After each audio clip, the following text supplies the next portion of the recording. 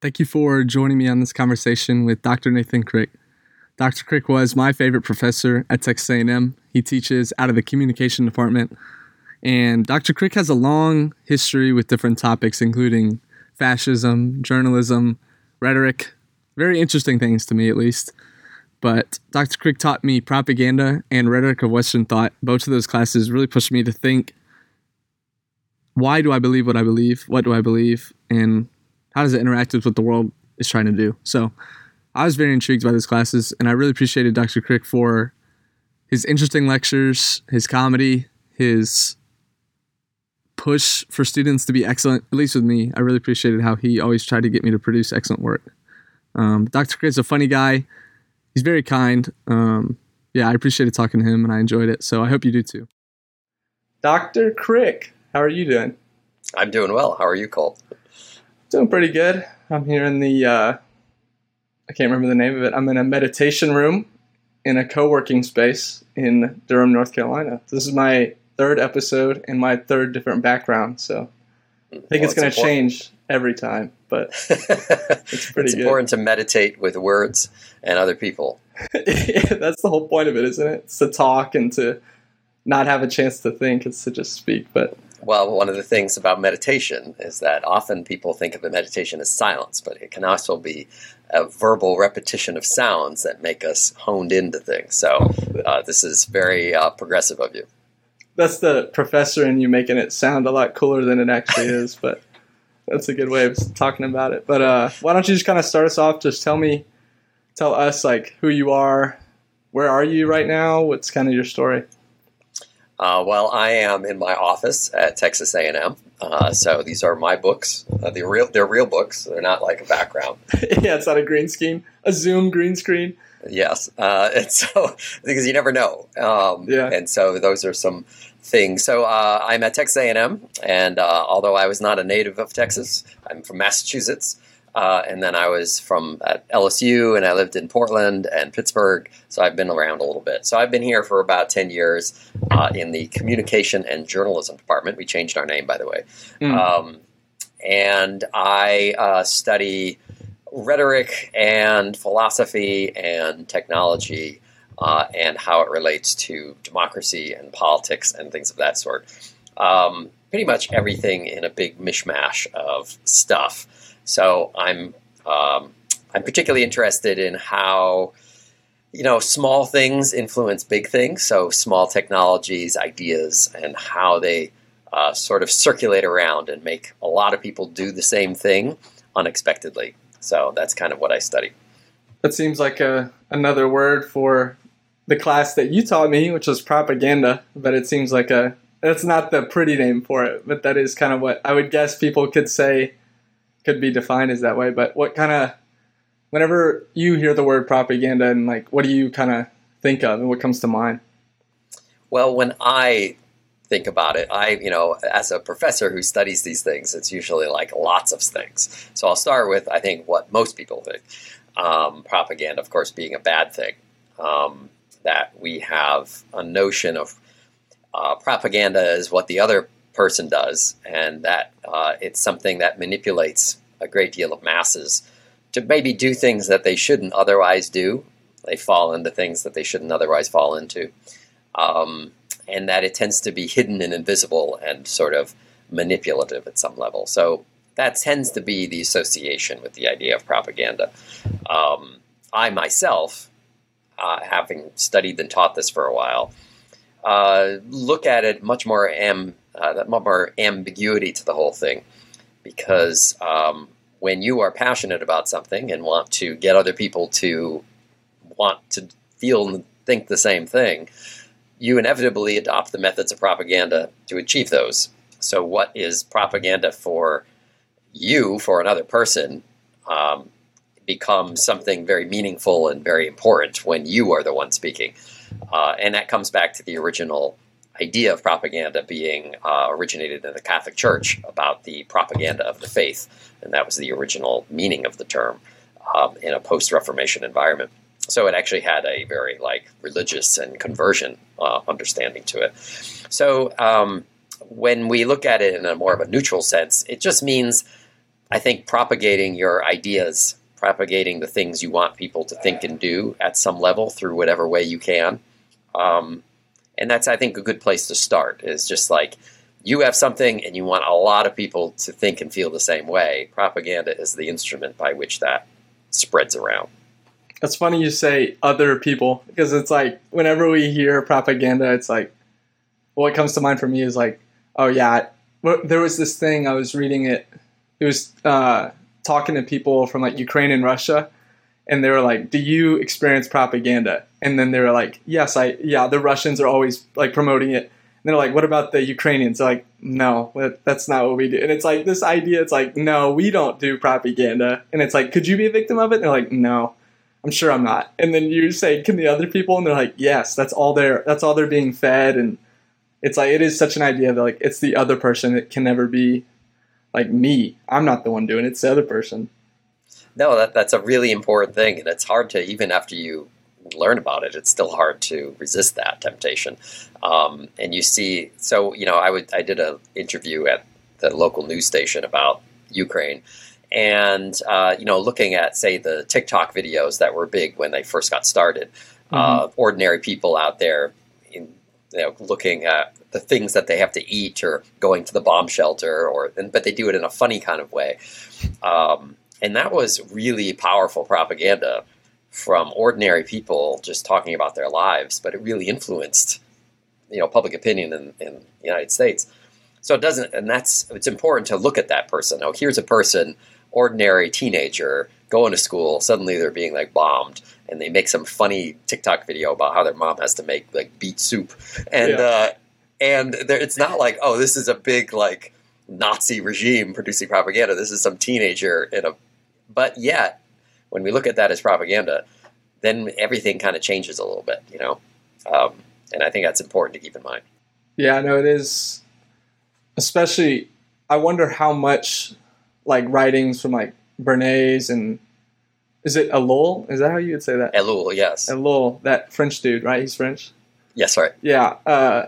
It's funny. I would be curious to see how if they would alter what they believe about propaganda based on like new social media, like TikTok. Like you say, like a girl or a dude posting a TikTok, like you would think it's a small thing, but like you said, whenever it gets 4 million views on TikTok and all these Americans are seeing it and they're like, Russia is so terrible, like, and they get this one-sided view. It's just interesting if it changes the landscape of what propaganda is at all with like social media, or if it's still the same premise, just in a different medium.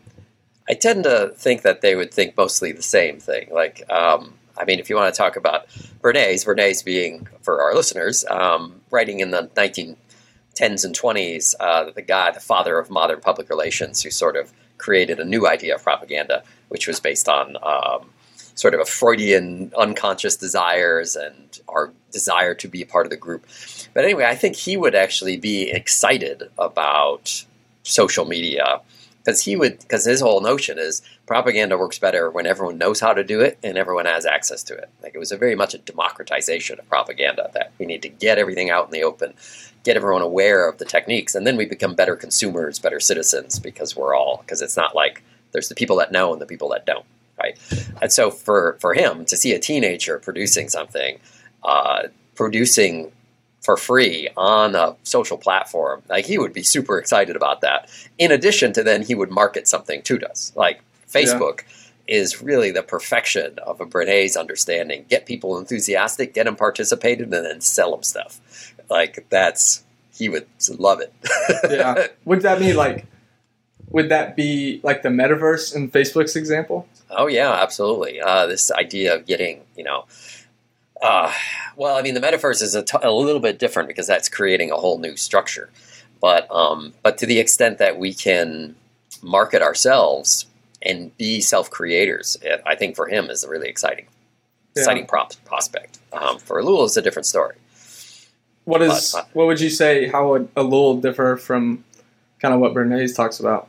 Well, Ellul, again, is, for our listeners, is a member of the French resistance during the Nazi occupation, and also was a Christian anarchist, as we talked about in class, being that he was very skeptical of technology. And so by Christian anarchist, I simply mean that he was someone that didn't like structure, not crazy about like Catholicism, for instance, and was back to like a basic apostolic understanding of how we should do things, which is like take our shoes off and walk around and talk about important things. Like that was like his vision of reality as perfect. So for him, he's very skeptical of organized structures that atomize human relationships. And so technology for him is definitely something that's turning us into mere recipients of huge messaging systems and that depersonalize and really turn us into sort of cogs within an algorithm. And for him to see like how metaverse works and how technology is making us mere pinpoints of a complex that we can't see is really the perfection of the technological society and of propaganda itself. He would see this as really the death of civilization. Whereas Bernays would be like, yay, we get to sell more stuff. And Bernays is like, no, we get to sell humanity as a product and turn us into a pod. Very dystopian. Yeah, I'm curious to hear your opinions on, I mean, I'm kind of unfamiliar with the metaverse, and because, I hear all these different things about it, but I'm curious to hear, like, from your perspective, whenever you think about this idea of, like, a new, it's like from The Office, that Second Life, whenever Dwight plays it, like, it is really, like, a whole new way to live. Like, whenever you kind of think of that in regard to, or, like, in relation with what you've studied, are there any, like, weird, like, not prophecies, but whenever, like you read about like Aldous Huxley, and he talks about these different things that he thought would come true later. Like, I wonder if there's anything you read where you've seen like the metaverse be like a fulfillment of something that people talked about. It certainly has a dystopian element to it. I mean, the Matrix and everything, it's hard to avoid the notion that we're creating an artificial reality that substitutes for our real reality and therefore dehumanizes us at some level. It's hard to avoid that conclusion, whether it's Ready Player One or movies of that type. When you think about Aldous Huxley, right, the premise there is that we are not persuaded or not controlled through pain and oppression like 1984 in Orwell's vision, but through pleasure and short-term pleasures. And the maximization, the ability to get anything we want immediately makes us addicted to the systems that give us what we want and therefore make us malleable and controlled by them as long as we can get what we want. So sex and, basically short-term things. Mm-hmm. I think there are elements to that in the metaverse. I haven't played it myself, but I actually saw a story about it just yesterday, just like the premise was interesting. It was this a woman who was a critic. She's like, I'm going to spend 48 hours in the metaverse. Mm-hmm. And she opened it by saying, like, my kids would come and say, like, Mom, hey, I got to do this thing. And she's like, no, I'm on the metaverse studying, And, of course, the comments are like, the whole premise of you on this thing having to shut out your family, no matter what you find, proves the point that this thing is a disaster at so many different levels. Anyway, but the idea is that you go to these rooms and you see like half avatars, like you see their torso, right? And you hear them talking like in their real voice, just like we are. You're like, hey, who are you? Like strange looking cop person is like, hey, I'm Benny. I'm like from South Carolina. What are you doing? I can jump around and spin. What you can do? Like it's all this weird, very like random stuff happening, and you just wander through these strange faces, hearing these voices. It feels like, it is kind of like it's like kind of a Dante aspect to it. You walk through and you're like, oh, here's your person. So you could have like a person with a burning head and you're like, hey, burning head, what are you doing? They're like, oh, I'm, Joe from, Missouri. And why is your head burning? It's like, it's a kind of like wandering through asking people, why are you doing this thing? And then they tell you their story. Yeah. I wonder what is so appealing, like, if it's just the idea, and if COVID affected how people view the metaverse, because, we're in COVID, and it seemed like whenever we'd hop on Zoom class and all these different things, it was like you didn't have to be vulnerable, right? You could like turn your camera off, you could not say anything, you could never put your skin in the game. And I wonder if it's the same with the metaverse, where Like you can go in, make this super hot character, and go talk to all these like probably not women, but they're probably like weird dudes. But I wonder what is so appealing about the metaverse, and if COVID had something to do with like its rise to popularity and stuff. It's hard to say because I don't actually know anyone who uses it. I should ask my students if they have this semester because we're getting into that toward the second semester. But one thing one thing about like you don't know who you're talking to some degree you do at least now because you have the actual audio of their voice. True. Right, so you can tell if they're an old man or a woman or a girl or whatever. But, of course, then you add the element, because if it's possible, it's necessary, of voice modulation, voice simulators, so that I can speak as if I'm somebody else. And then you don't know, right? So that one element, right now, there's a connection with the real because the voice seems real. As soon as you have voice modulation, which I'm sure exists already, it's just not widely, but as an actual application in your app, which I know is inevitable, then you really don't know who you're talking to. You have no idea, and it could be a bot. And once you introduce AI and the idea of a conversation bot with a different voice, you could just be talking to computers. And the fact is that at any point you in the metaverse don't know, because at anything that can be attached to reality can be simulated as a reality. So it's just pure. So at some level, when you go in there, you almost have to think that it really is just a simulation. As soon as you assume connection with the real, you're in a position where you're going to be manipulated. And that's the thing about propaganda, to some extent, is that when you assume something is true, that's obviously going to be true. That's a baseline reality. That's the point at which you can be manipulated. At which point you end up with just pure virtual simulation. But then you've lost reality altogether. Yeah. And so it's a little bit of a paradox. I did want to say something. I mean, you probably want to follow up, but we were talking about Zoom classes and stuff. Yeah. And you're like, what would happen if I could create instead of doing the Zoom with the face, which at this point people hate. Yeah, it is. It's like offensive. They're like, you don't have to turn your camera on. Like, no one should have to turn their camera on. I'm like, okay. Yeah, it's people, because you got like the two people who pay attention and everyone does. It's weird. But what happens when you just create avatars for yourselves and you're in a room where you can actually move around in the room? So I'd be giving a lecture, say, with my real voice. And it's in a fake classroom where you have to join to have your avatar there, and then you could move around, and then I could call on you in the fake room. There is an element where I could see that being more attractive and in some way more educational than the pretense that we are actually face-to-face in the same room. You see what I mean? Like, there is actually an improvement to go all the way with the virtual and not pretend that we're actually being somewhere. Yeah, I get what you're saying. Yeah. I think people would feel like looser. But it would also be more chaotic because then the characters start hopping around and then they start attacking each other. Yeah. And I'd have to be like, it would be super distracting. Yeah. And then it just becomes a playground, you know? Yeah. Did you ever get Zoom bombed during COVID? Did you ever hear about that? No, I didn't, but I know a few of my colleagues did. Yeah. So there was this whole thing about passwords and privacy. I think the university found a way to sort of crack down on it a little bit, but that's like super funny. Like, someone coming on just saying like terrible things, like you all suck. This whole university sucks. Like, that kind of thing.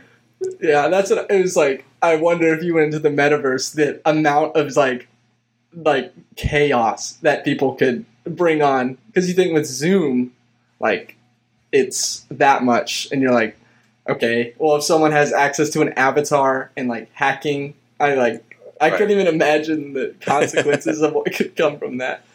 And that's the thing, is it just takes one thing. It takes one thing that to hack or change, and all your stability and assumption goes out the window. And it's really hard to have in a virtual space a kind of to have any assumption that everything's going to be okay. Even when somebody's just audio glitches. Yeah.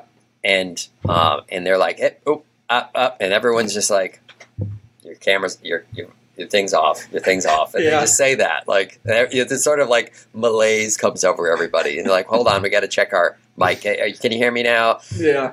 Oh, and it's hard to get people back into it.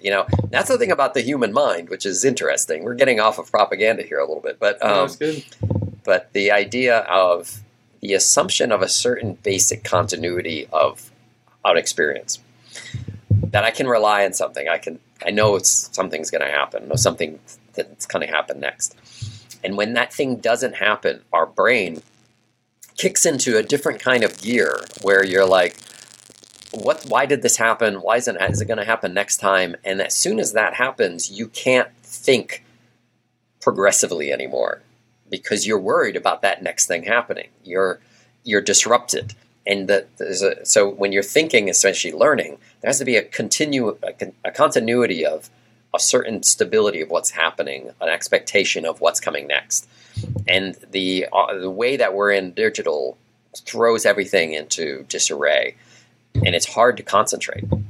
Yeah, there was that makes me think of the Pratt, Canis, and Aronson. That one is like Age of Propaganda. That one story where it's like, there was this cult back in the 80s, I think it was, and the leader was like, on, I don't know, like January 6th, the UFO is going to come, it's going to pick us all up, we're going to be out of here, like, you need to come with us. And then, like, all the preparations building up, everyone's getting excited, and then January 7th comes, and everyone's like, what the heck happened? Like, why is there no one here? And then she's like, our dedication to the cause actually allowed God to give us a break. And it's like that idea that you talk about whenever it's like, whenever that disruption happens, I wonder how many people in that group were like, or if they were so, like you said, that idea of like, you assume that something is real, that's when you can be manipulated.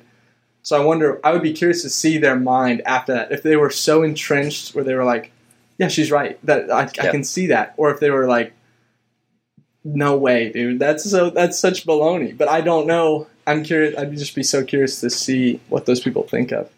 Well, we can see live. We can see this live in the sense of like QAnon conspiracies. True. Which is basically the conspiracy of all conspiracies. It just lumps everything together in this one giant.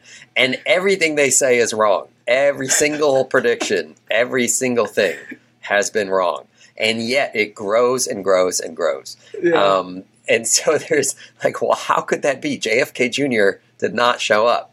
Yeah. I think it was our class that I can't remember. Did you remember that? Was that in our?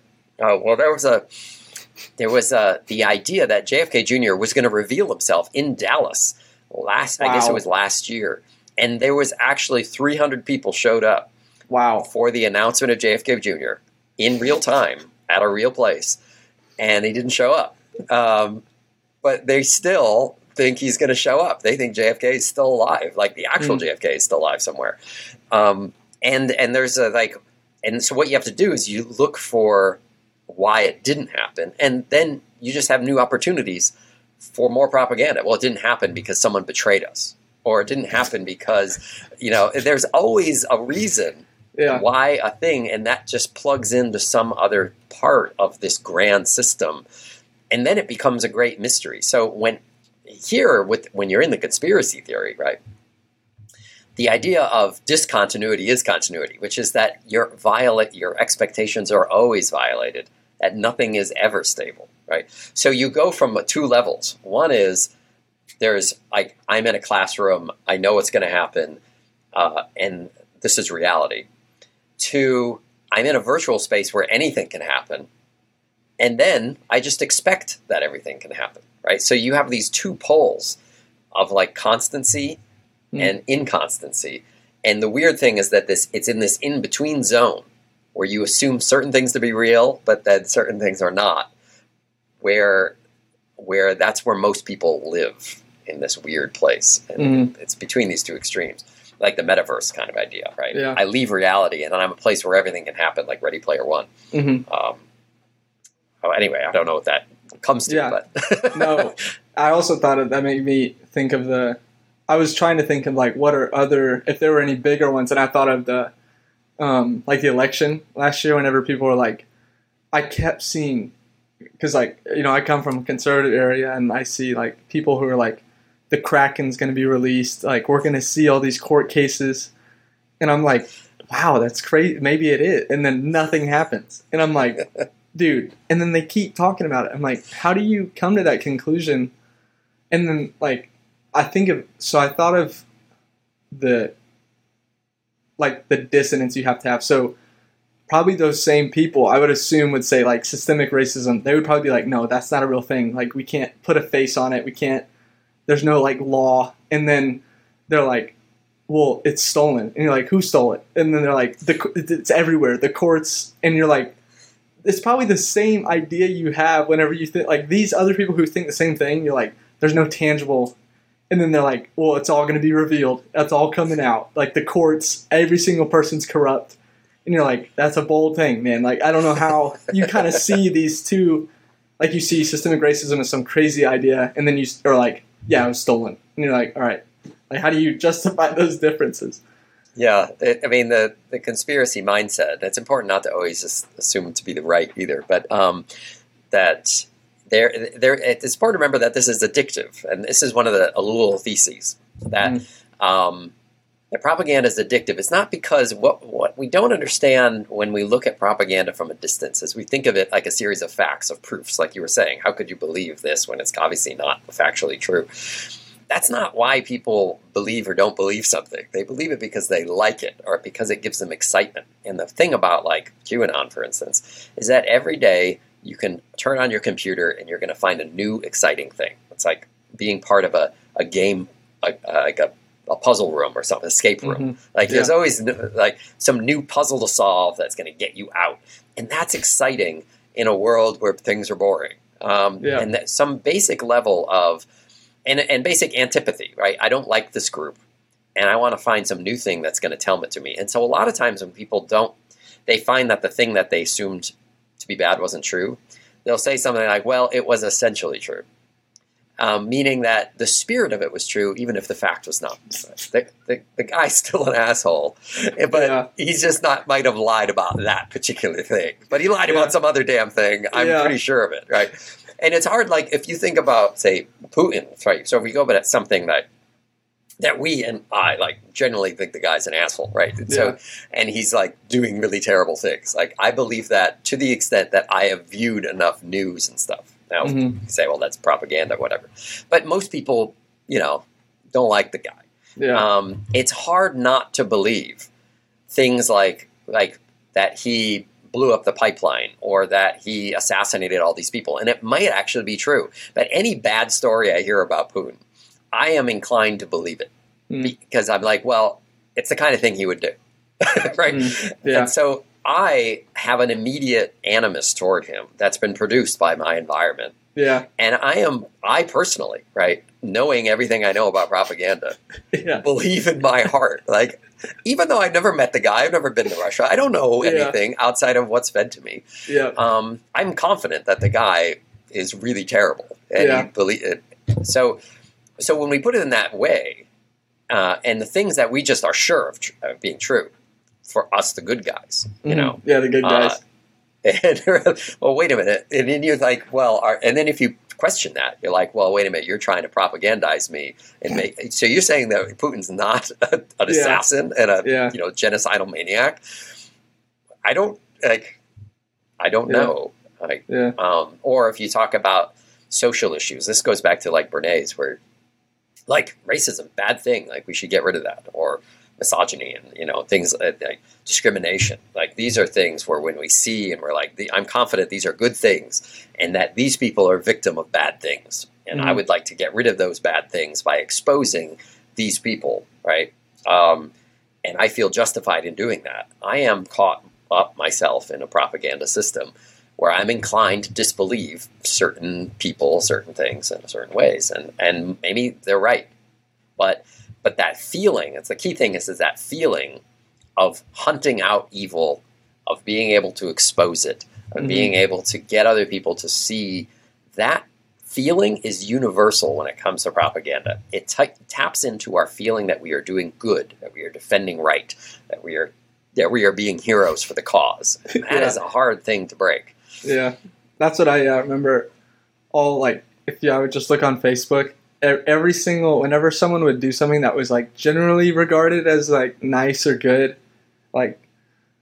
it's kind of controversial. Like the vaccine, people would be like, and they would like put it on their Facebook or something. Probably I don't know their intention, but if they did that, people would be. I know that some people, at least on the conservative side, probably not all, but would be like they're just virtue signaling, and it's like maybe they are, maybe, but that in the same way that you're saying.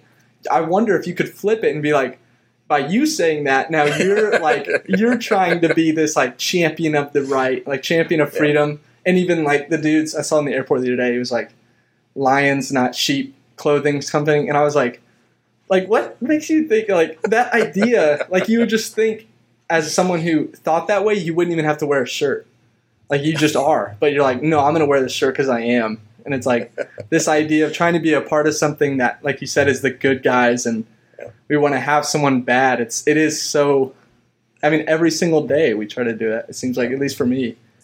Well, I remember it was when I was in high school. I was out at some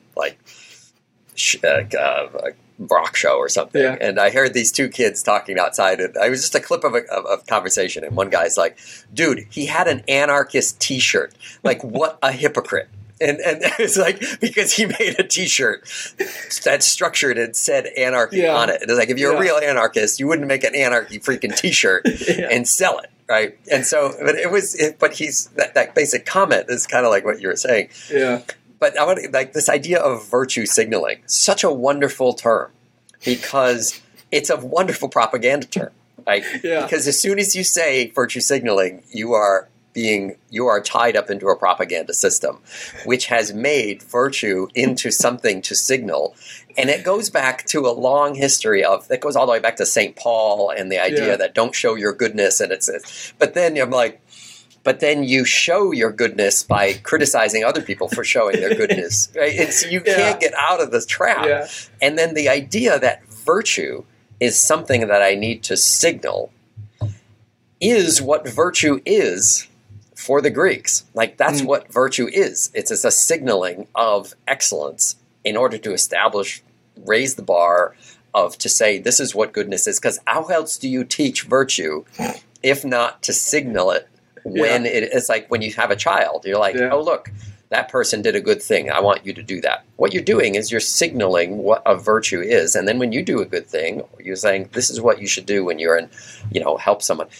If virtue is not something to signal, then it doesn't exist as a communicative form. And yet we've turned it into something that every time something says that is a good thing, I can call it virtue signaling and turn it into a bad thing. Yeah. Right? It's amazing.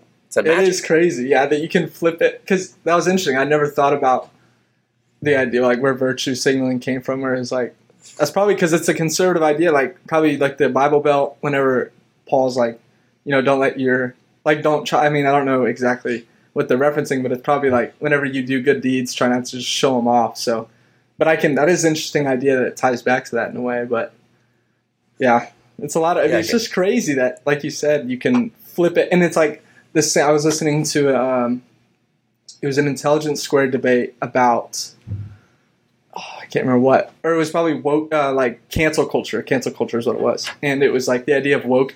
It's the same thing with saying woke. It's someone brings up an idea that maybe goes against what a lot of people have said, saying something like systemic racism. This, just even the idea of it. They're oh, I'm not woke. That's woke. That's woke. And it's bam, you just shut it down, and there's not even, because like you said, you can just kill it, and you just be no, it's woke, and then everyone who wants to gang up on there is yeah, it's woke, it's woke, it's woke. And then it's not even in the conversation anymore. Yeah, the word doesn't really mean anything. The word woke doesn't mean really anything. I guess its origin, it just means being awake to social injustice or something along these lines. But when I say wokeism or something along these lines, what it means is, it goes back to virtue signaling idea, which is that any good thing, And this is an amazing way that propaganda works. Is it's through basic charity, right? That if I take an uncharitable stance toward people, then anyone who does the best things becomes the devil attempting to be good, manipulate by showing goodness, right? And so as soon as you say, well, you're just doing it for whatever, this is, Kenneth Burke talks about this with, he calls it debunking, right? Debunking is where any good thing becomes a veneer for a bad thing. And all I have to do is assume that there's a bad thing behind anything whatsoever, and it becomes the opposite of what it appears to be, right? And you can even say the fact that I don't do things becomes like, so you could say like, well, I don't make a big stink of what I do. I just try to like, oh, well, you're just the fact that you've denied that you do things is virtue signaling, and therefore you're woke. And so it all comes back to basic assumptions of this group I think charitably about, this group I don't. These people are virtuous, these people are virtue signalers. And that is the divide between us and them that propaganda works. And the vocabulary of fake news or all this stuff where there's an appearance and a reality, that ability to invert anything into its opposite is what propaganda gets us in the habit of doing. So that we can switch the bad to the good, just like, the Trump is a great example of this, right? With everything, if you look at it, of all the things he's done and admitted to doing, right? All terrible things or whatever.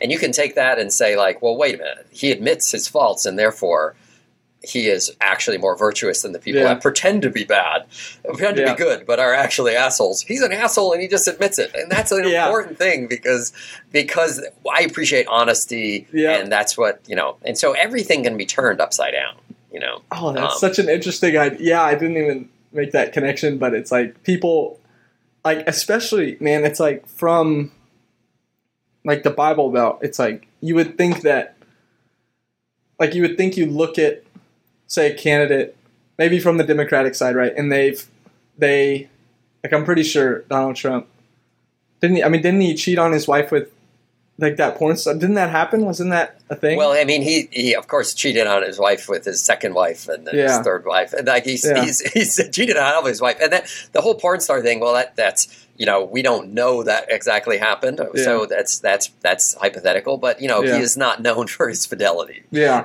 And it's proven that way. He talks about it constantly. Like there's tons of things of him on tape doing it. Yeah. And that's what you would think, like, if people from the Bible Belt applied that same idea of like espousing this man who's been committed to his wife, he loves his wife, he serves her, and then like you see Donald Trump and they're like, well, he's just honest, man. And I love that. I love that about, and he calls it like it is, which like it is different whenever he does that. But it's like you would think that for all of the criticism that like that probably would be directed to the other side, it's like forgiven. Like you said, whenever it's our group or like it's the good guys, like, and it's not the bad guys, it's like you could just flip it and make anything look like a good thing. It's just crazy. Yeah, absolutely. And it becomes, and for left and right, it's all the same. Because you can, the human brain's amazing in the way that it can switch and resolve cognitive dissonance, right? Mm-hmm. Two things are in contradiction and I can transcend it. I can do all sorts of things. As if it's my person, then I can always find a way to like wiggle out of it. And it doesn't mean that they're lying. It means that you believe in something. Like the important thing is that my candidate, whoever it is, it says the things that I want them to say. Personal idiosyncrasies, that can be washed out, turned this way and that. And then the other side can accuse me of hypocrisy. It doesn't matter. Yeah. Because everything can be changed. And that's the whole important thing, is that we can't rely, in a propagandistic world, that we say, oh, this class of people, well, this obviously is what they would do or think. That is not at all what we can assume. Because everything can be changed based on very slight changes in the way my interest falls, and by my relationships are. It's really hard to predict these days. Yeah, and that's what, I can't remember if it was Bernays or Alul who was saying, like, it'd be foolish of someone to try to attack like a mainstream value but instead to just like subtly hit at like the core values of it and then just subtly change it. And then I think of like how certain ideas like drug use, like marijuana and like homosexual, all these different values that were probably like 30 years ago taboo, how does it come to a place where it's like it's all like it's praised? It is praised in a way, not necessarily praised, but it's just a whole different mindset. And that's what I just wonder how and who was behind that change. And I'm curious to see if you have any ideas about that. Well, I think who is behind it is maybe the wrong question. Then you get into conspiracy theory, like because there is no who behind any of it, right? Yeah, it's much more like, and that's where in our algorithmic culture, like that algorithms are things that just pick up on trends and repeat them. They don't have any aim, right? They just repeat things that this seems to be an interest. And I think a lot of it is it's more like practices, and there is a kind of I want to make sure that it's not like we're evaporating reality. There's a basic practices that people do in the world that I think at a personal level endure, right? Relationships, things that make people fall in love, that make their families get together, that they like doing together, right? And we all have worlds that are sort of immune to propaganda, and it's important to acknowledge that. That propaganda doesn't seep into every single part of our lives, at least yet. We have places where we feel free because we're with a few people, we're talking, we're not exposed to other things. But then we kind of pop into it. So, like, if I'm in a waiting room by myself and I'm sitting on my phone, I'll just scroll through, and then I'm kind of isolated, right? This is like the mass individual we talked about with Elul, this person that's sort of like detached from and floating around, person in the subway, person like imagining them in a street, or even like some of the things we saw, like some like teenage girl who's living out in North Dakota, but is so lonely that she's plugged into some terrorist group all day, right? And she, even though she's not in a city, she's more propagandized than that because she's not exposed to human beings. But the point is that we do have personal lives that are real. And the more that we actually find ways to find pleasure in relationships, if I'm gay or whatnot, and like the more that happens, and you're like, hey, this is okay, and the more that becomes normalized, propaganda sometimes can't resist those trends forever. Like they have to go with the flow. And Elul and Bernays both say this. Propaganda can't create reality out of nothing. Right? It's important to acknowledge that. That some things people just like doing. And then they find that they don't mind it, right? It's scary when it's a difference, but now that, especially in the last 4 decades, sort of, LBGTQ plus, the sort of like the length of that, the number of numerals has become like, hey, it doesn't bother me, like whatever, do whatever you want to do. That's meaningful, and that's a real change in the way that that has to do with like media representation. It has to do with transportation. It has to do with us just being able to see different people and become normal. That it becomes normal for us. Like that's a real change in the real world, and propaganda has to kind of go with that. It follows sometimes on the heels of actual practices, and then but it is heavily influential on the world outside of us. So one of the problems is, and I know you want to talk about technology, and is that at the one hand, we can travel, we can see more things than we ever saw before, physically and virtually. On the other hand, we are able algorithmically to isolate ourselves to only those things that we want to see.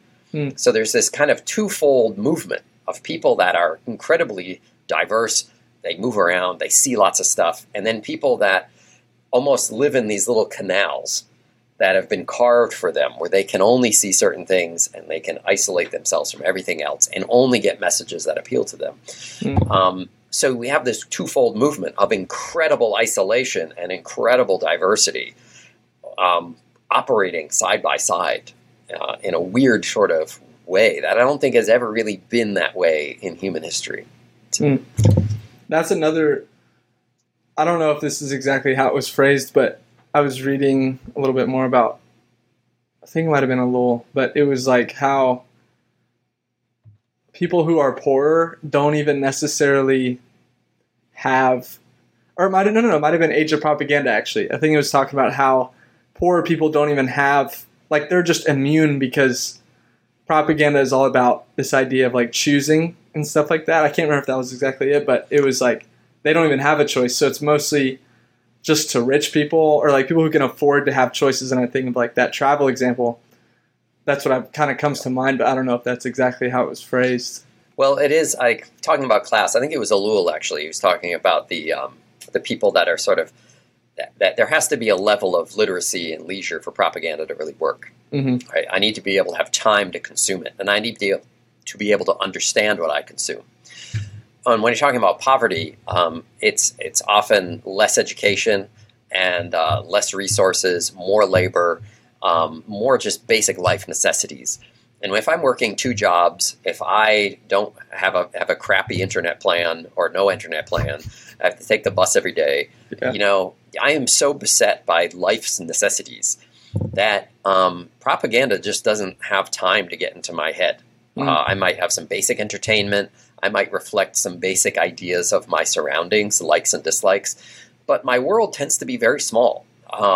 And especially when you're talking about developing countries where there's places where there's just not a lot of connectivity at all. So propaganda, that's one of the misconceptions. People say, "Oh, propaganda is targeting the ignorant."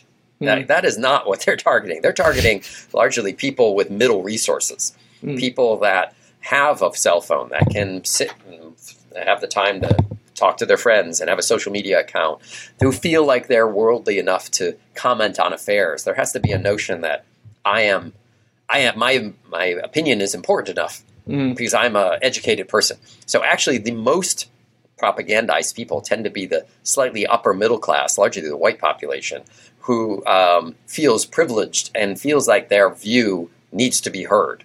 Those people consume propaganda like crazy because they want to feel like the powerful movers in society.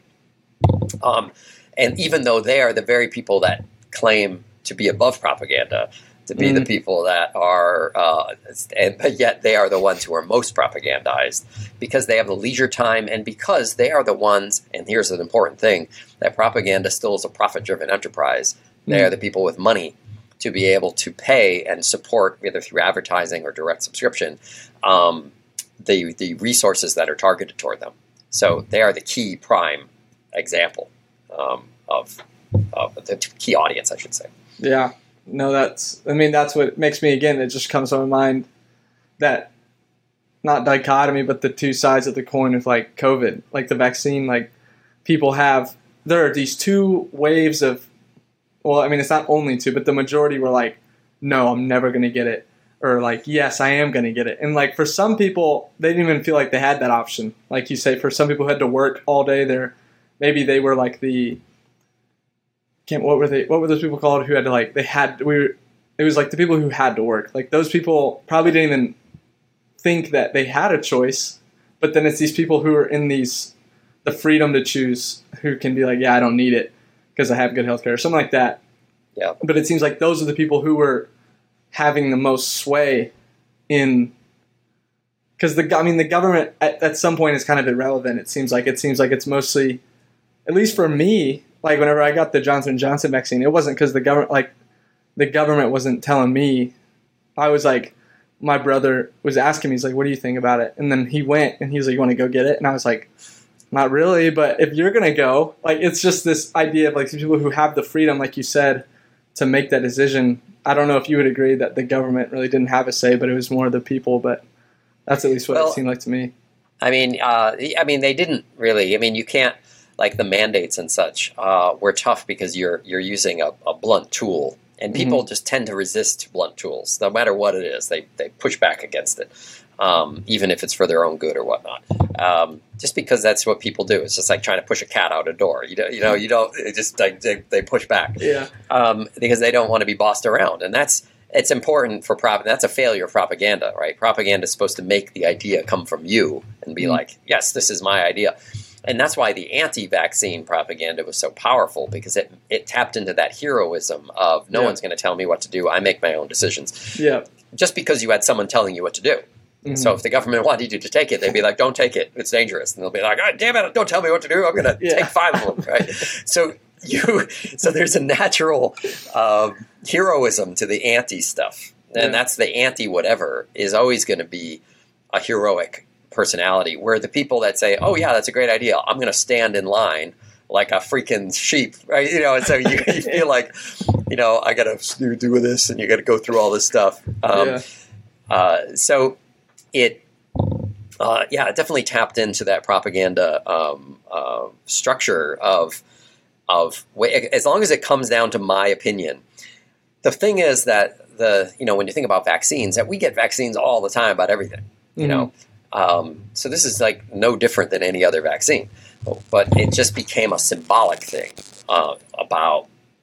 it got tapped into this whole large conspiracy motif. And it just shows that anytime that propaganda wants something to pull into its sphere, all it has to do is connect it with all this other stuff. And suddenly it becomes, once again, a signal or a symptom of everything that I already have in my mind. They didn't even have to concoct anything. They just had to say, oh, well, this is obviously the government trying to control you. It's this, that, the other thing. Yeah. And then the crazy thing is that, like in China, at least again, this is my own propaganda, right? A lot of these authoritarian regimes were using the propaganda, were using the COVID vaccine to track people and to get it into their whole engine of presenting it as a noble thing, but then using it to collect data so they could follow you around wherever you go. And then that becomes part of the authoritarian regime of bureaucratic control that Alul's concerned with. So then there's actually a reality to it, which is tough to figure out what to do. Yeah, exactly. Yeah, because that's what. Because like you said, there is like pieces of it that are true, which make it kind of hard. You're like, what's happening in China? And you're like, well, yeah, kinda. And it's like it's different, but it's just a whole different frame of mind. It seems like that propaganda kind of plays, and what you kind of think makes such a difference as to.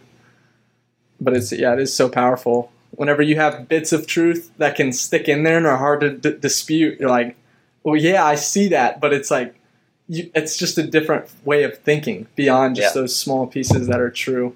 And that's what the Alul calls like rational propaganda, which is propaganda is always based on some truths. It has to touch the world somehow, and it just has to get you enough to be like, and this is what the yes ladder, right? The idea of right? Do you know this little fact? Do you remember that was true? Like, yeah, I remember that. And as soon as you say, yes, I remember that, now you're in there's momentum. And then there's another and another. And, well, didn't you think it weird that this didn't happen based on, you're like, well, yeah, it was a little strange. And then, everything starts coming together. It's very easy when you start with some basic truths that you go from there.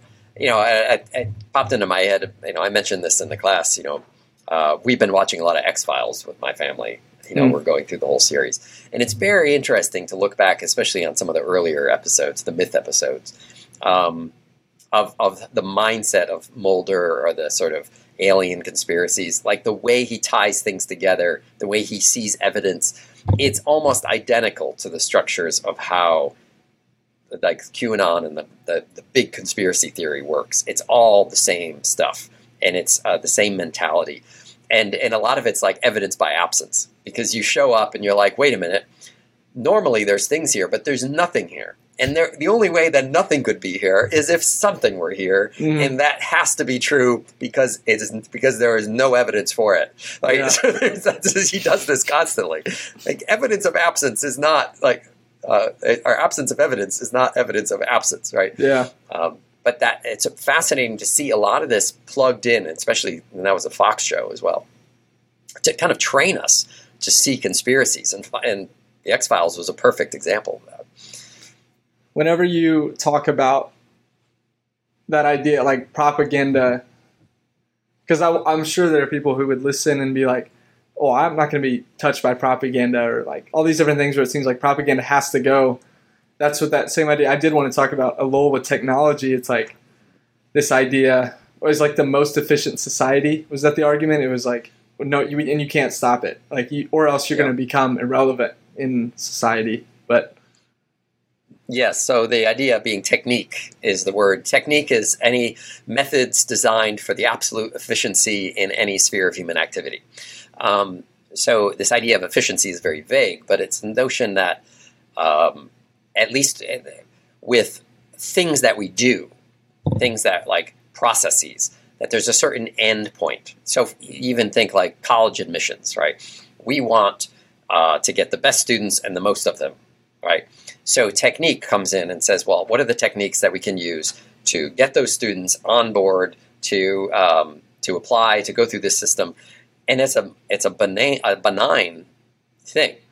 The technique comes in, and basically what it says is, look, these are the proven things you've been doing. So maybe I was some old college, and I'd be like, well, we're an old college, and we do everything face to face. And maybe I'm the old dean, and I'm like, well, they used to come to my office, and we'd have tea, and we'd talk about their lives, and I'd really get to know them very well. And then we'd sit around with our group and try to figure out who's the best. And that's the way it's always done.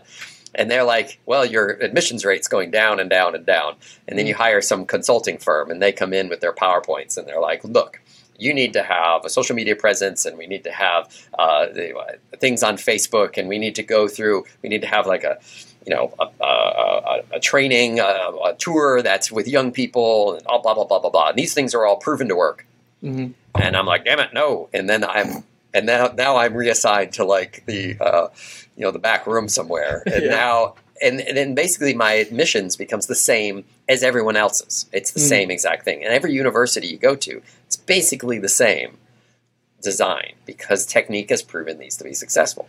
So technique influences all of our lives everywhere. And like you said, the question was, like this university, the universities either adapt or they die. Right, especially as small universities. And we see this now with COVID, right? Post-COVID, Zoom stuff, the little small universities got really hit hard because their coziness was their appeal. And when you just dissolve that, then it just becomes a screen, and who wants to go to this cool little university? And so they have to be like, okay, we got to reshuffle everything because our endowment's diminishing. And so they have to then just turn themselves into totally, or they die, right? And so when you think about this with, we often use the example of athletes and when we were, in our class and talking about it. And I think that's a good way to think about it, especially with young people. How am I going to be a baseball or a football? Well, you got to start when you're 8. And then you got to go through all this, and then you got to do the summer groups, and then you got to get the equipment, and then you got to go to the training session, and you got to have certain workouts, and then you got to do this, that, and the other thing, and you got to. There's a thing that you have to do, and if you don't, and you get offline at any point, you're out. So, propaganda is the same way, right? That we now are forced to be propagandists. There is no doubt about it. There is. A kind of, even my mom was at this church in Massachusetts, and she, it's in this small town. It used to be a vibrant, like a congregational church, and now it's just diminishing and diminishing and diminishing. And she's often complaining that there's like 8 people who come, and they're all old, and the pastor's not really doing anything. He's just like he's hardly in his office. He commutes. He does the same old thing, and it's like it's like you have to be a propagandist even at these small little places that used to be self-sustaining. Now he's got to be out there, and to make this church alive, you have to have that media presence. You have to do TikTok videos. You've got to get yourself out there and do all the things to get people on board. That includes digital and regular media. That reaches out, that spreads your message, or else your parish disappears. You always have to be out there. Whether you're an author, whether you're a writer, you have to self-promote, right? The fact that I'm sitting here talking to you right now is a conversation, but it's also, you could say it's a promotion for me, and it's a part of reaching an audience that I can't reach in a classroom, and that's exciting, right? So when you think about it in a job perspective or just a hobby or the fact that you're training to do podcasts at the moment, you're developing techniques, you're using software, you're developing questions. All of these are proven techniques of being a successful podcast within a competitive environment. And in many ways, that's really great. But it's also the methods of propaganda tied up with the methods of technique, which are now almost so inextricable that it's hard to tell them apart. Do you think that there's ever, I mean, I guess Elul would say no, but do you think that it's ever possible to turn back and be in a state where people would wake up to it and see where they are and be like, this is terrible. Like, I don't want to feel this way. Do you think that's possible, or do you think that what Elul would say would be true, where it's like, we're already this far, like you can't go back because this is how it is? I think that a lot of people want to. I think the feeling that we need to return is a constant. I think it's almost a pervasive feeling. I think and even to look back on nostalgic shows like Stranger Things or, this idea of the 80s. I grew up in the 80s when just the idea of technology was taking, like I had a modem, one of the first people to have a modem, and I would contact people on a chat board, when I was 13, But still, we were largely we were the last mass media generation, and I constantly talk about this with my kids, because they're old enough now; they're teenagers, and my oldest, especially, like, what was it like, watching TV? And we were watching these old movies like Top Gun, and I was like, "Oh, I can't wait to see Top Gun!" And we sat down and watched it, and I was like, "Wow, half this movie is like crazy boring, and the soundtrack is horrible, and I don't even remember most of it because I watched some of it on HBO." When it was just what was on. And I'd just go down, I watched like 10 minutes of it, I'd turn the TV off, I watched what was on, and my wife and I all watched the same things because we all had the same HBO. We all watched the same and listened to the same music because we had to. Now, so we have nostalgia for a mass-mediated generation, not a non-propagandized generation by any means, but a mass media generation. And then nostalgia for even before that, like the 60s or these shows about the 50s and the 60s where it was just like newspapers and like basic TV. Anyway, the nostalgia for that is really keen, that we want a time where we're just blocked out from stuff because it's exhausting. And I think there are movements, like the idea of a reactionary movement to resist technology, which blends the left and the right together in many ways. Like this idea that big tech is bad. Well, that appeals to both political spectrums. Like there's something, but yet we're all in it. Like we're like, oh, big tech's bad. I got an Amazon account. I use Google all the time because it's damn easy. And now that I want something and I go to a store and I'm like, crap, they don't have anything. Like I'm just going to go because what they have is like, so there's like, I want to go back, but then I think about going back, and I'm like, I hated Christmas shopping in the 80s. You'd have to go to all these stores, spend like all these days, wander through these crowds, get these crappy things that you didn't have, go all the way across town. You don't even know what's there. There was a kind of excitement when you found something, but it was exhausting. It was People forget how exhausting it was to go shopping in the 80s, because even in the mall, like the late 80s, the malls were ceasing to be kind of cool. When you go to the mall, that was cool because you get everything at the mall. But then the mall ceased to be that, and then you had to like drive every which way. So the answer to your question is, if we went back, we would all starve to death. Obviously. Like there was a sense where civilization as we know it, with however many billion people we have, relies on such a delicate system of trade and balance. And that's what COVID revealed to us, is how dependent we are on these connections with these countries we often don't even hear of to get this metal, to make this part, to make our phones, and this interdependency we have, which is such a delicate balance of algorithms and techniques, that civilization hangs on such a delicate thread of techniques so maximized for efficiency that a breakdown in any of those systems would cause a disruption in the whole chain. We would all immediately first start starving, and then we would kill each other over what's left, and then there would be the zombie apocalypse, right? And that's scary to think of, right? That we are so, and so this idea, like I wrote a book on like Thoreau, and like Thoreau's idea, we can go off to the woods or whatever. Like he lived on a property that Emerson gave him, right? He didn't live on his own. He didn't he lived on a property, and he relied on the. What he was doing was kind of this. Wasn't saying I could live my life this way. He was just experimenting on what it might be to live his life that way. But he was at this moment of modernity where he saw the development of all these techniques growing, and he wanted to test out something. And that's why Thoreau is so interesting. And we're nostalgic for that. But Thoreau, like we all live like Thoreau, we would immediately consume all the natural resources in our environment, like in an instant, because he was super inefficient. He was super inefficient at growing beans. Like he couldn't grow beans. He sucked at it, but he used all this area to grow beans, of which he could hardly even feed himself. So, and that's the thing, is that nostalgia for a life that we can't have is actually quite damaging.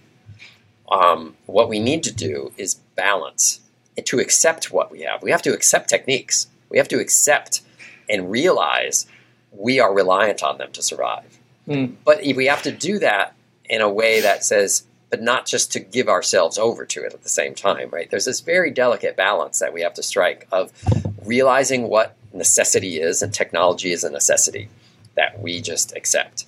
Not feeling that we're superhuman, that we can stand up. As soon as we do that, then we're done. Like we're just sucked into conspiracy theory. We're not superhuman. We're a cog in a huge machine of which we have to play our role. And yet we still have to carve a life that is meaningful with people that are close to us, that we can have a wall that we can step into, that we can separate ourselves away, right? Like my house is like that. I try to, eventually we have to give over to phones. Like my kids are teenagers, but still there's the moments where we come together, we watch the same TV, we have dinner together, we sit in the conversation, we play games together. Like it's important to have those times, just to keep sane, and to say that there's a certain megalomania that comes with technology, to say like my position's going to change the world, and I have to get this out here.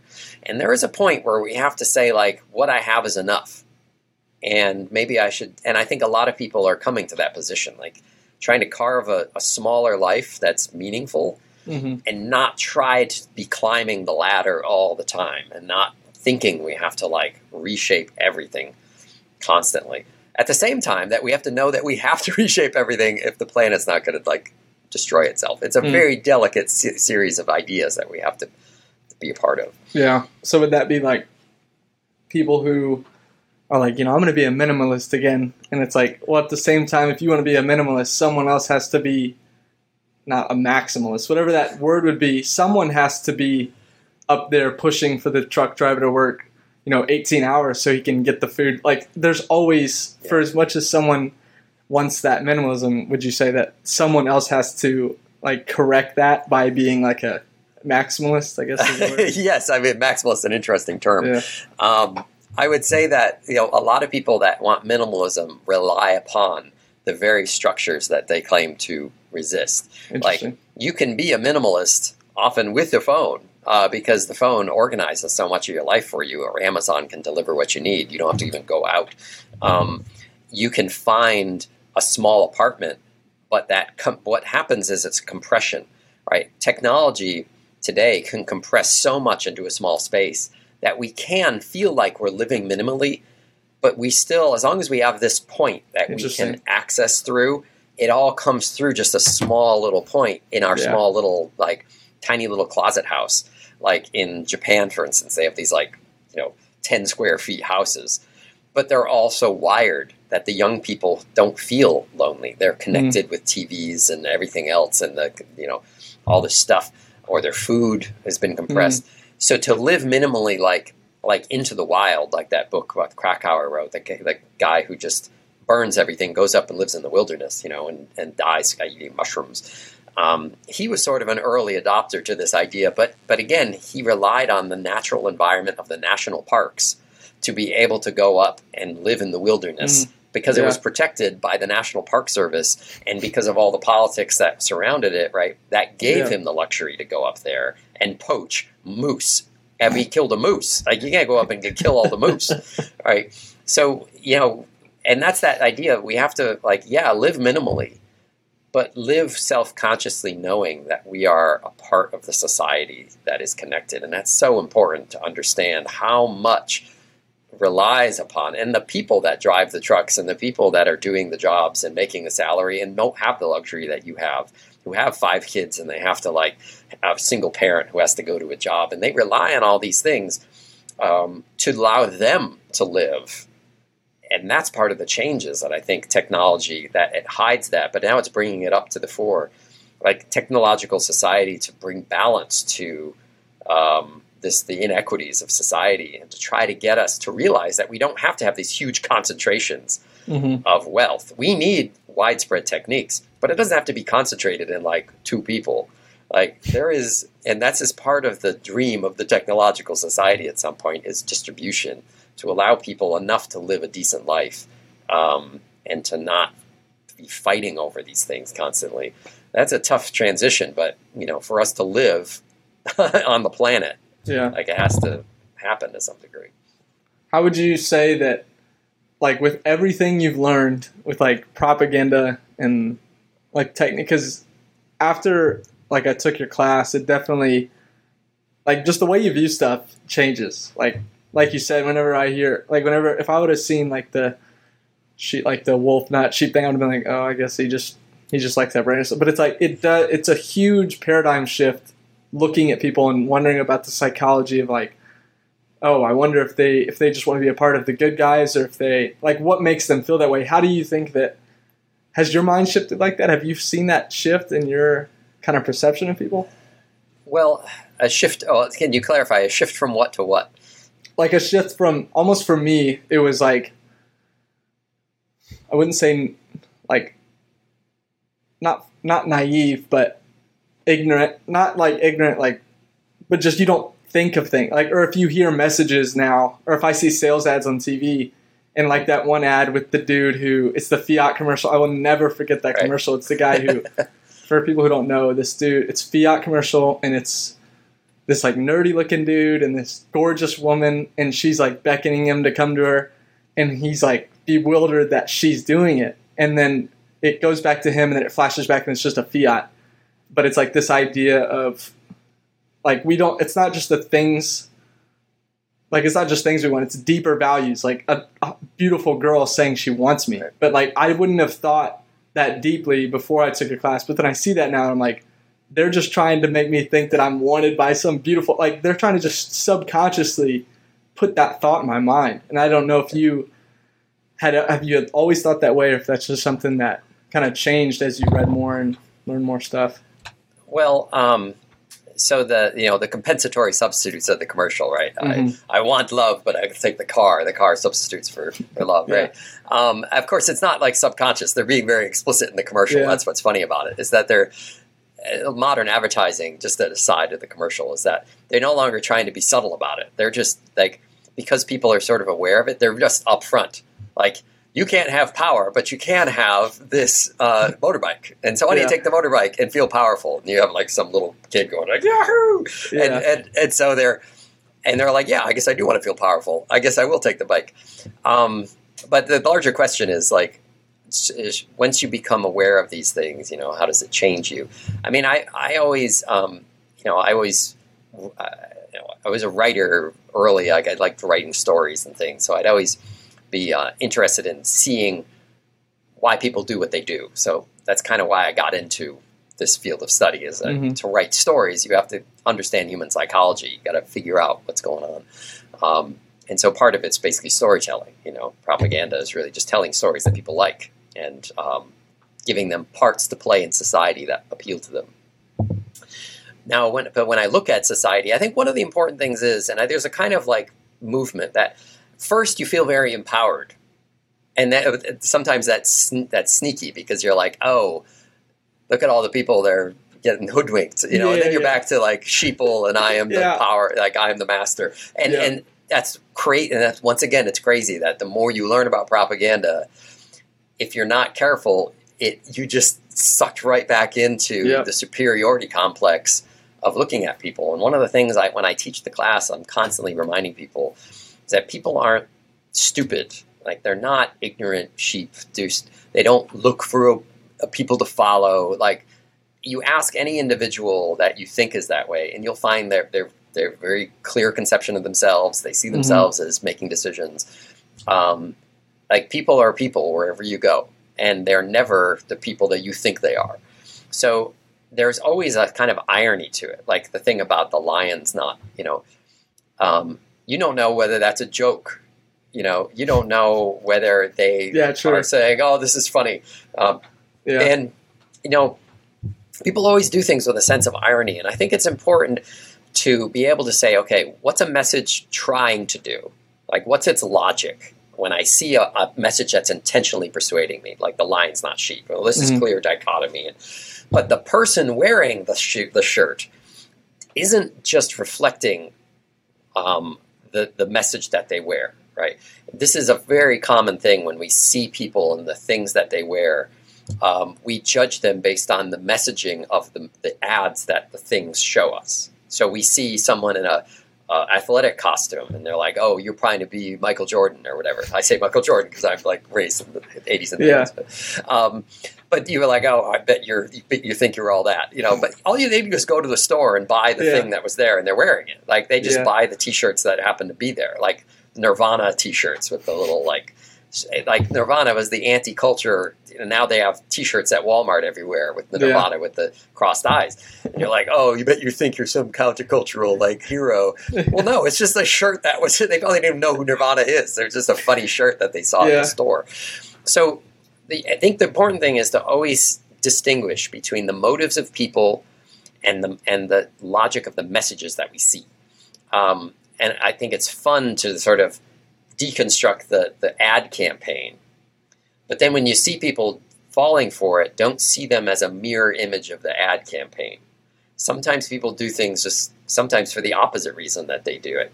And I think if there is a kind of basic charitability that I think we need to give people, no matter their political spectrum. There's the like I can hate on Russian propaganda system.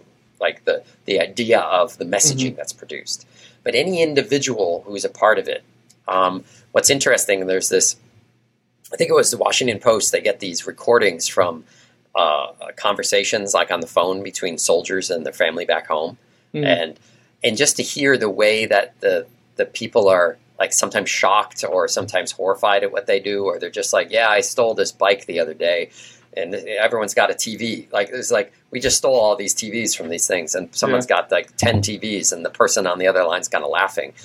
And the guy is just like, he's not like condemning it, but he's not celebrating it either. It's just like, well, yeah, this is the shit that we're doing, and it's ridiculous at some level. And so he knows that it's not real, but he's saying it anyway, and he's a part of it. Like, so I think there's a basic humanity where we have to say, yeah, some people say really terrible things, and that's a terrible thing, so we should confront them. But we also have to acknowledge that there are people doing it for a reason, that they have something in them that think it's the right thing. And it's a delicate balance because we have to hate the message. It's kind of like hate the sin and love the sinner sort of thing. Going back to the Christian idea, like hate the message, not love the messenger, but at least try to understand what they're doing and treat them as human beings. And it's really important to be able to do that. So I love to diagram the messages, but when I come to human individuals, they're always very surprising about why they do what they do. And there's always something in even the person that you hate the most that you can usually connect with at some level, surprisingly. So I don't know if that answers it. Oh, yeah, it did. But yeah, I mean, I think that was a great time. I really appreciated talking to you, Dr. Crick. And yeah, this was fun. Yeah, I wish you all the best rest of this year. All right. Yeah, but I'll hopefully see you around. All right. Well, thank you, Cole.